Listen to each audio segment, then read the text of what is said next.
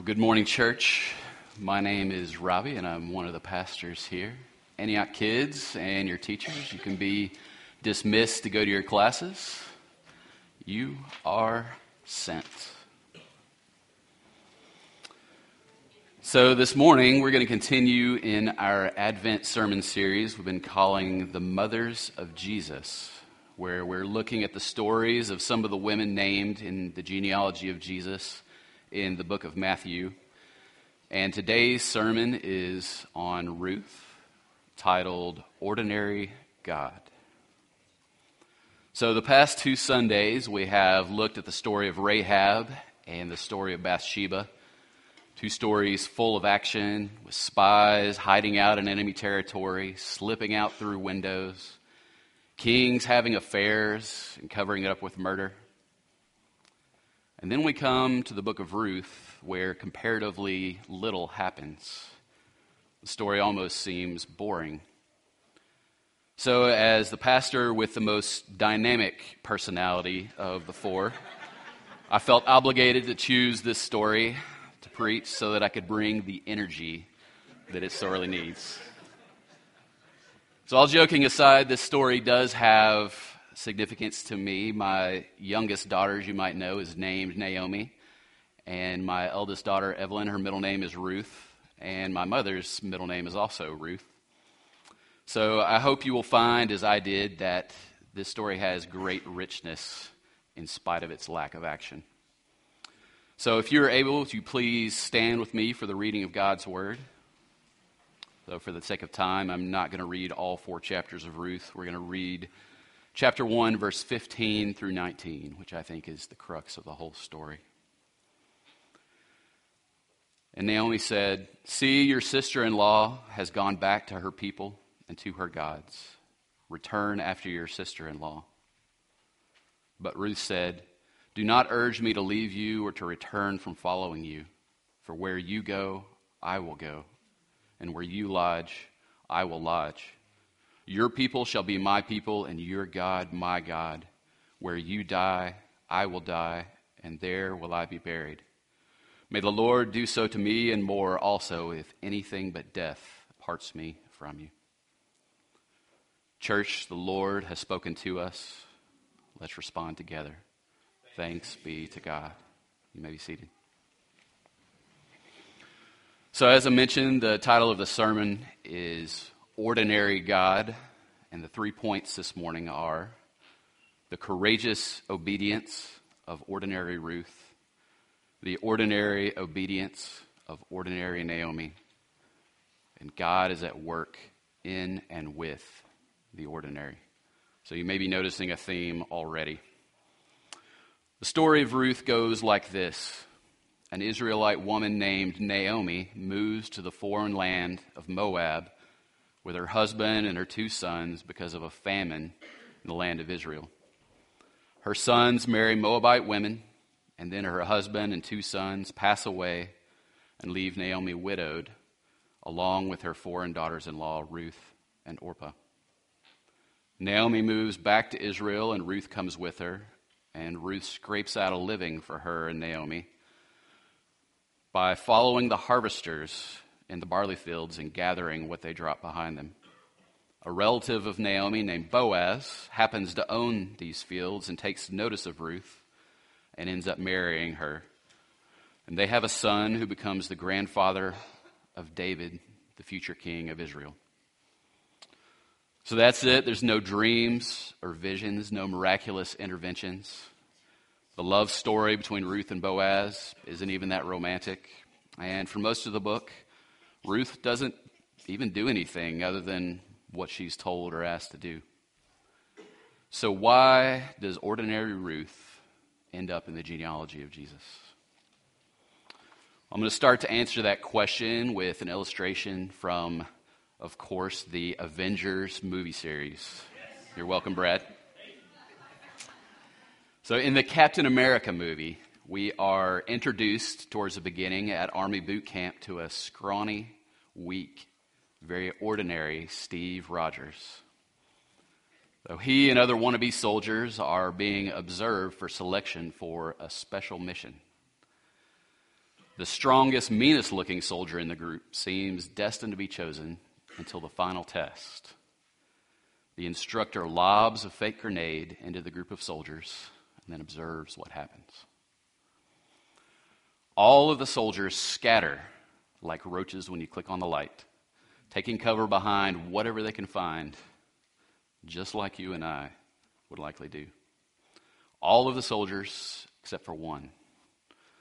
Scrawny Steve Rogers runs to the grenade and falls on it, shielding the others from the explosion and waiting for the blast that will end his life. So because of this selfless bravery, he is selected for the mission. Now, I know that this is a fictitious Hollywood example, but it has its roots in reality. A brief internet search gave me dozens of results of soldiers who had earned the Congressional Medal of Honor for falling on a grenade to save their comrades and dying in the act. So what is it about this scene, this act, that is so powerful and captivating? It's a shock to our sense of reality, isn't it? Everything in our experience tells us to run away from a grenade. To run to the grenade and jump on it defies all logic and stuns us with its bravery. It points to deeper truths and a greater sense of reality. It screams out that there is more to this life than what we see. So that's what this story of Ruth should do for us, and I hope it will do this morning. And it's why she is included in the genealogy of Jesus. Her decision to follow Naomi back to Israel was incredibly courageous and defies logic and our sense of reality. So let's look again at chapter 1. Then Naomi arose with her daughters-in-law to return from the country of Moab, for she had heard in the fields of Moab that the Lord had visited his people and given them food. So she set out from the place where she was with her two daughters-in-law, and they went on the way to return to the land of Judah. But Naomi said to her two daughters-in-law, "Go, return each of you to her mother's house. May the Lord deal kindly with you, as you have dealt with the dead and with me. The Lord grant that you may find rest, each of you in the house of her husband." Then she kissed them, and they lifted up their voices and wept. And they said to her, "No, we will return with you to your people." But Naomi said, "Turn back, my daughters. Why will you go with me? Have I yet sons in my womb that they may become your husbands? Turn back, my daughters, go your way, for I am too old to have a husband. If I should say, I have hope, even if I should have a husband this night and should bear sons, why would you therefore wait till they were grown? Would you therefore refrain from marrying? No, my daughters, for it is exceedingly bitter to me for your sake that the hand of the Lord has gone out against me." Then they lifted up their voices and wept again. And Orpah kissed her mother-in-law, but Ruth clung to her. And she said, "See, your sister-in-law has gone back to her people and to her gods. Return after your sister-in-law." But Ruth said, "Do not urge me to leave you or to return from following you. For where you go, I will go, and where you lodge, I will lodge. Your people shall be my people, and your God my God. Where you die, I will die, and there will I be buried. May the Lord do so to me, and more also, if anything but death parts me from you." And when Naomi saw that she was determined to go with her, she said no more. So let's look at the two choices before our widowed Ruth. Option number one, she could stay in Moab, go back to her parents, remarry, hopefully have children, and continue on with life as she knows it. This option seems pretty straightforward. Or option two, go with Naomi back to Israel. This one is a little more complicated. Without a husband or father-in-law to protect and provide for her, her life in Israel with Naomi would be a dead end. She would be as powerless and vulnerable as a woman could be. She would be a poverty-stricken immigrant with no rights, no power, and limited marriage prospects who would be reduced to a life of begging. This wasn't just what would probably happen. This is what did happen when she and Naomi arrived back in Bethlehem. In order for her and Naomi to eat, she follows behind the harvesters in the barley fields and gathers the leftover grain. Now, I've never had to subsist upon just grain, and I hope I never will, but it's a long way from a tasty, well-balanced diet. So I'm a cereal lover, so I could probably handle this better than most. But this wasn't Raisin Bran Crunch or Frosted Mini Wheats.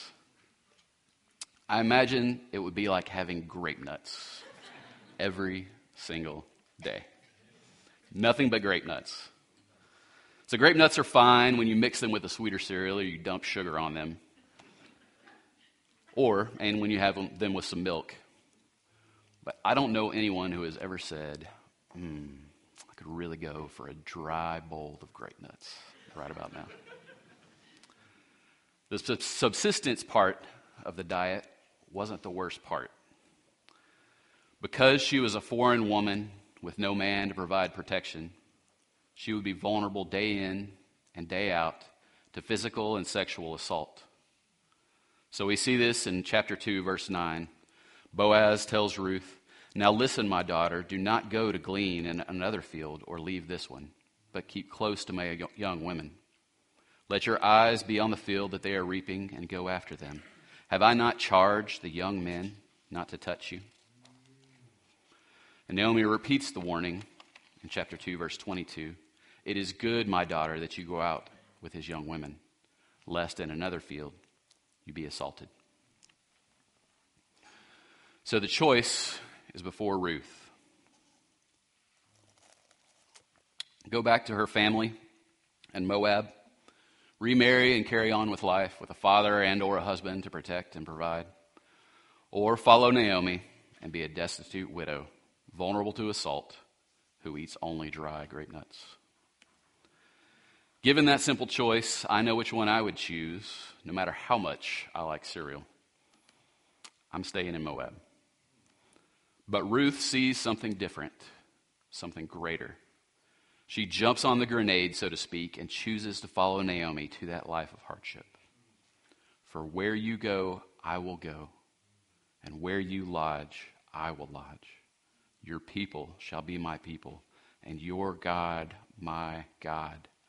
Where you die, I will die, and therefore will I be buried. May the Lord do so to me and more also, if anything but death parts me from you." Her love for Naomi and for this God who is foreign to her overcome her desire for a more comfortable, stable life. And she follows Naomi back to Bethlehem. Her sister-in-law Orpah also loves Naomi and says she wants to come, but at the moment of decision turns back to her old life and to her gods. Ruth acts on her belief and does not turn back. And this courageous act of faith is why we know the story of a widowed woman from Moab and why she is listed as a great-great-grandmother to God in the flesh. The question I've kept coming back to and thinking about and preparing for this sermon is why? What would cause Ruth to take this beautiful leap of faith that makes no earthly sense? She was on her home turf among her own people and her own gods. There would have been no synagogue for her to attend to hear the scriptures taught, no Jewish temple to gaze at and wonder. Her own country of Moab had food and was politically stable, while the nation of Israel had no food and was in political disarray. If Ruth was to look around her, it certainly would seem to her like the Moabite gods were more powerful than the God of Israel. What would she have seen and experienced that would pull her away to Israel and their God? As I thought about it, the only answer I could come up with was this: the ordinary obedience of Naomi in pursuing intentional gospel relationship. This is my second point this morning, the ordinary obedience of ordinary Naomi. So if you are new to Antioch, or just visiting, or if you've been here a while, but you've been living under a rock, I should say to you that intentional gospel relationships are central to what Antioch is about. Intentional gospel relationships are the means to the end, the how of why we exist. Antioch's declaration is, somebody tell me.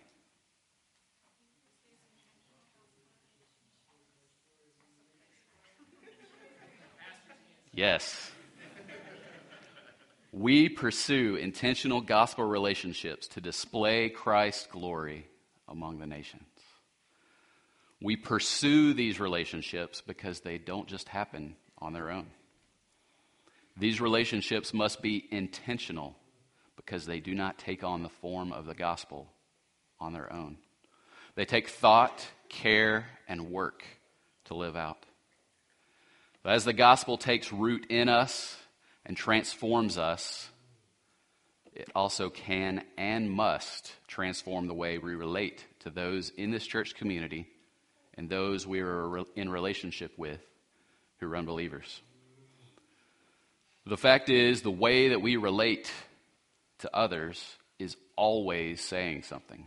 It is always displaying something.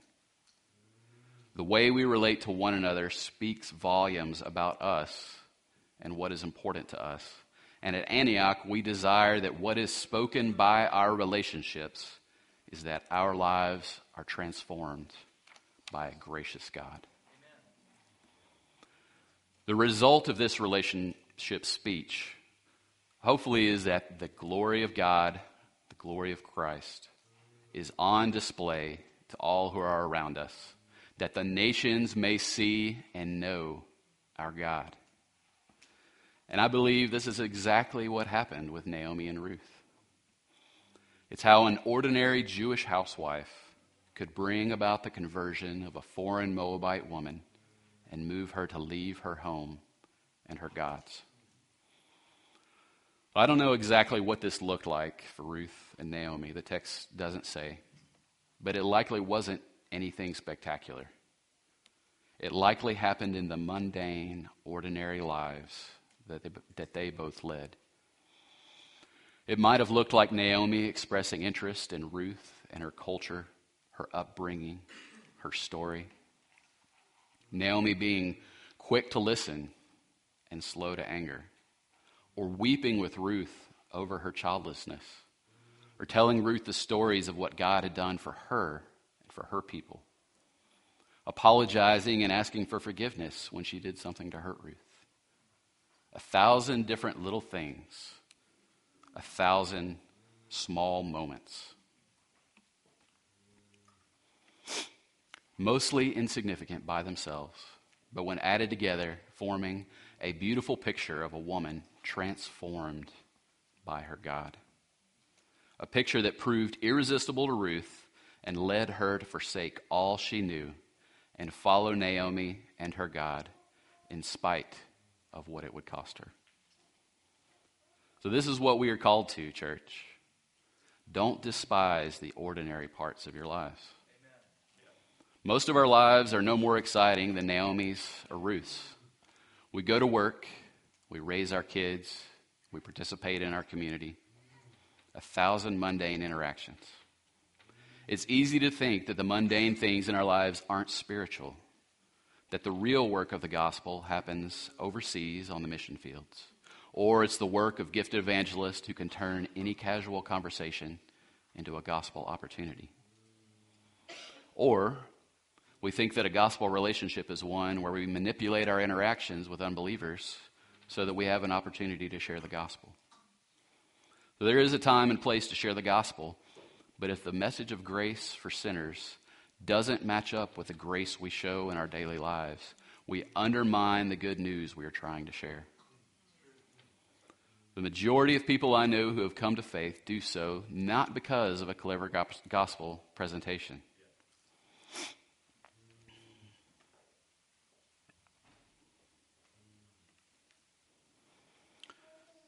Lost my place. But because of the transformed lives of the believers they are in a relationship with. Sure, be faithful to share the good news of the gospel when the opportunity comes. But know that the mundane interactions you have speak with power as well. The story of Ruth shows us that God is at work in the ordinary of life. Our ordinary, often boring lives matter. So parents in the room, this word is for you. Your time spent managing bickering kids, cleaning up their messes, driving them to school and to practice, it matters. Professionals, this word is for you. Your time spent in mindless meetings around the water cooler, in performance reviews, it matters. Retirees, this word is for you. Your time watching the grandkids or caring for your spouse with failing health or walking through difficulties with your grown children, it matters. Anytime our lives give us the opportunity to be in relationship with someone else, be that our children, our spouse, coworker, friend, or caregiver, it is an opportunity to transform and be transformed by the gospel. So love those around you and let them see you love your God. Be intentional about what you display in these interactions. Do it in the good times and the bad times, when it feels good and when it hurts. Pursue intentional gospel relationships and do not despair, because God is at work in and with the ordinary. So this is my last point this morning, that God is at work in and with the ordinary. While this book of the Bible is named after Ruth, the story is just as much about Naomi and her journey of faith. So when Ruth is having her courageous moment of faith in chapter 1, Naomi is in despair. She arrives back to Bethlehem and tells her old friends to change her name from Naomi, which means sweet, to Mara, which means bitter. As far as she can tell, her ordinary life is a failure. She is widowed with no prospect of finding a husband, has no sons to take care of her, and she returns to Bethlehem with nothing but a foreign daughter-in-law, and her family lineage is about to be ended forever. So that's the tricky part about our ordinary, mundane lives, that life is often hard and it often seems hopeless. Now we press on day after day doing the best we can, but things often don't seem to go the way that we want them to. Children wander far from God. We lose jobs we love. Friends we care for deeply move away or worse, betray us. Parents grow old and frail and pass away. I could go on and on. Where Naomi finds herself in the dark of mundane despair, we often find ourselves. Before we know it, we begin to lose hope. These grand gospel truths that we preach begin to dim in our minds, and we begin to wonder what it's all for. If God has abandoned us and chosen to use those more faithful and more gifted. So life has been, over the past few years, pretty hard for my family and I. I'm sure it has been for many of you. Health problems for Stephanie and I, health concerns for the girls, for our parents, worries over job security, being stuck out of the country for weeks on end, not once, but twice, pastoring through difficult seasons in the church. I could go on, but the point isn't to garner sympathy. I know life has been even harder for many of you. The point is that this message this morning is for myself as much or more as it is for you. God is always at work, even in the ordinary drudgery of life. Bitter hardship, though, was not the last word for Naomi, and it is not the last word for us. As the book of Ruth ends, Naomi is holding a baby. her grandson. The women she had bemoaned her bitterness to gathered around her. Chapter 4 says, Then the women said to Naomi, Blessed be the Lord, who has not left you this day without a redeemer. And may his name be renowned in Israel. He shall be to you a restorer of life and a nourisher of your old age.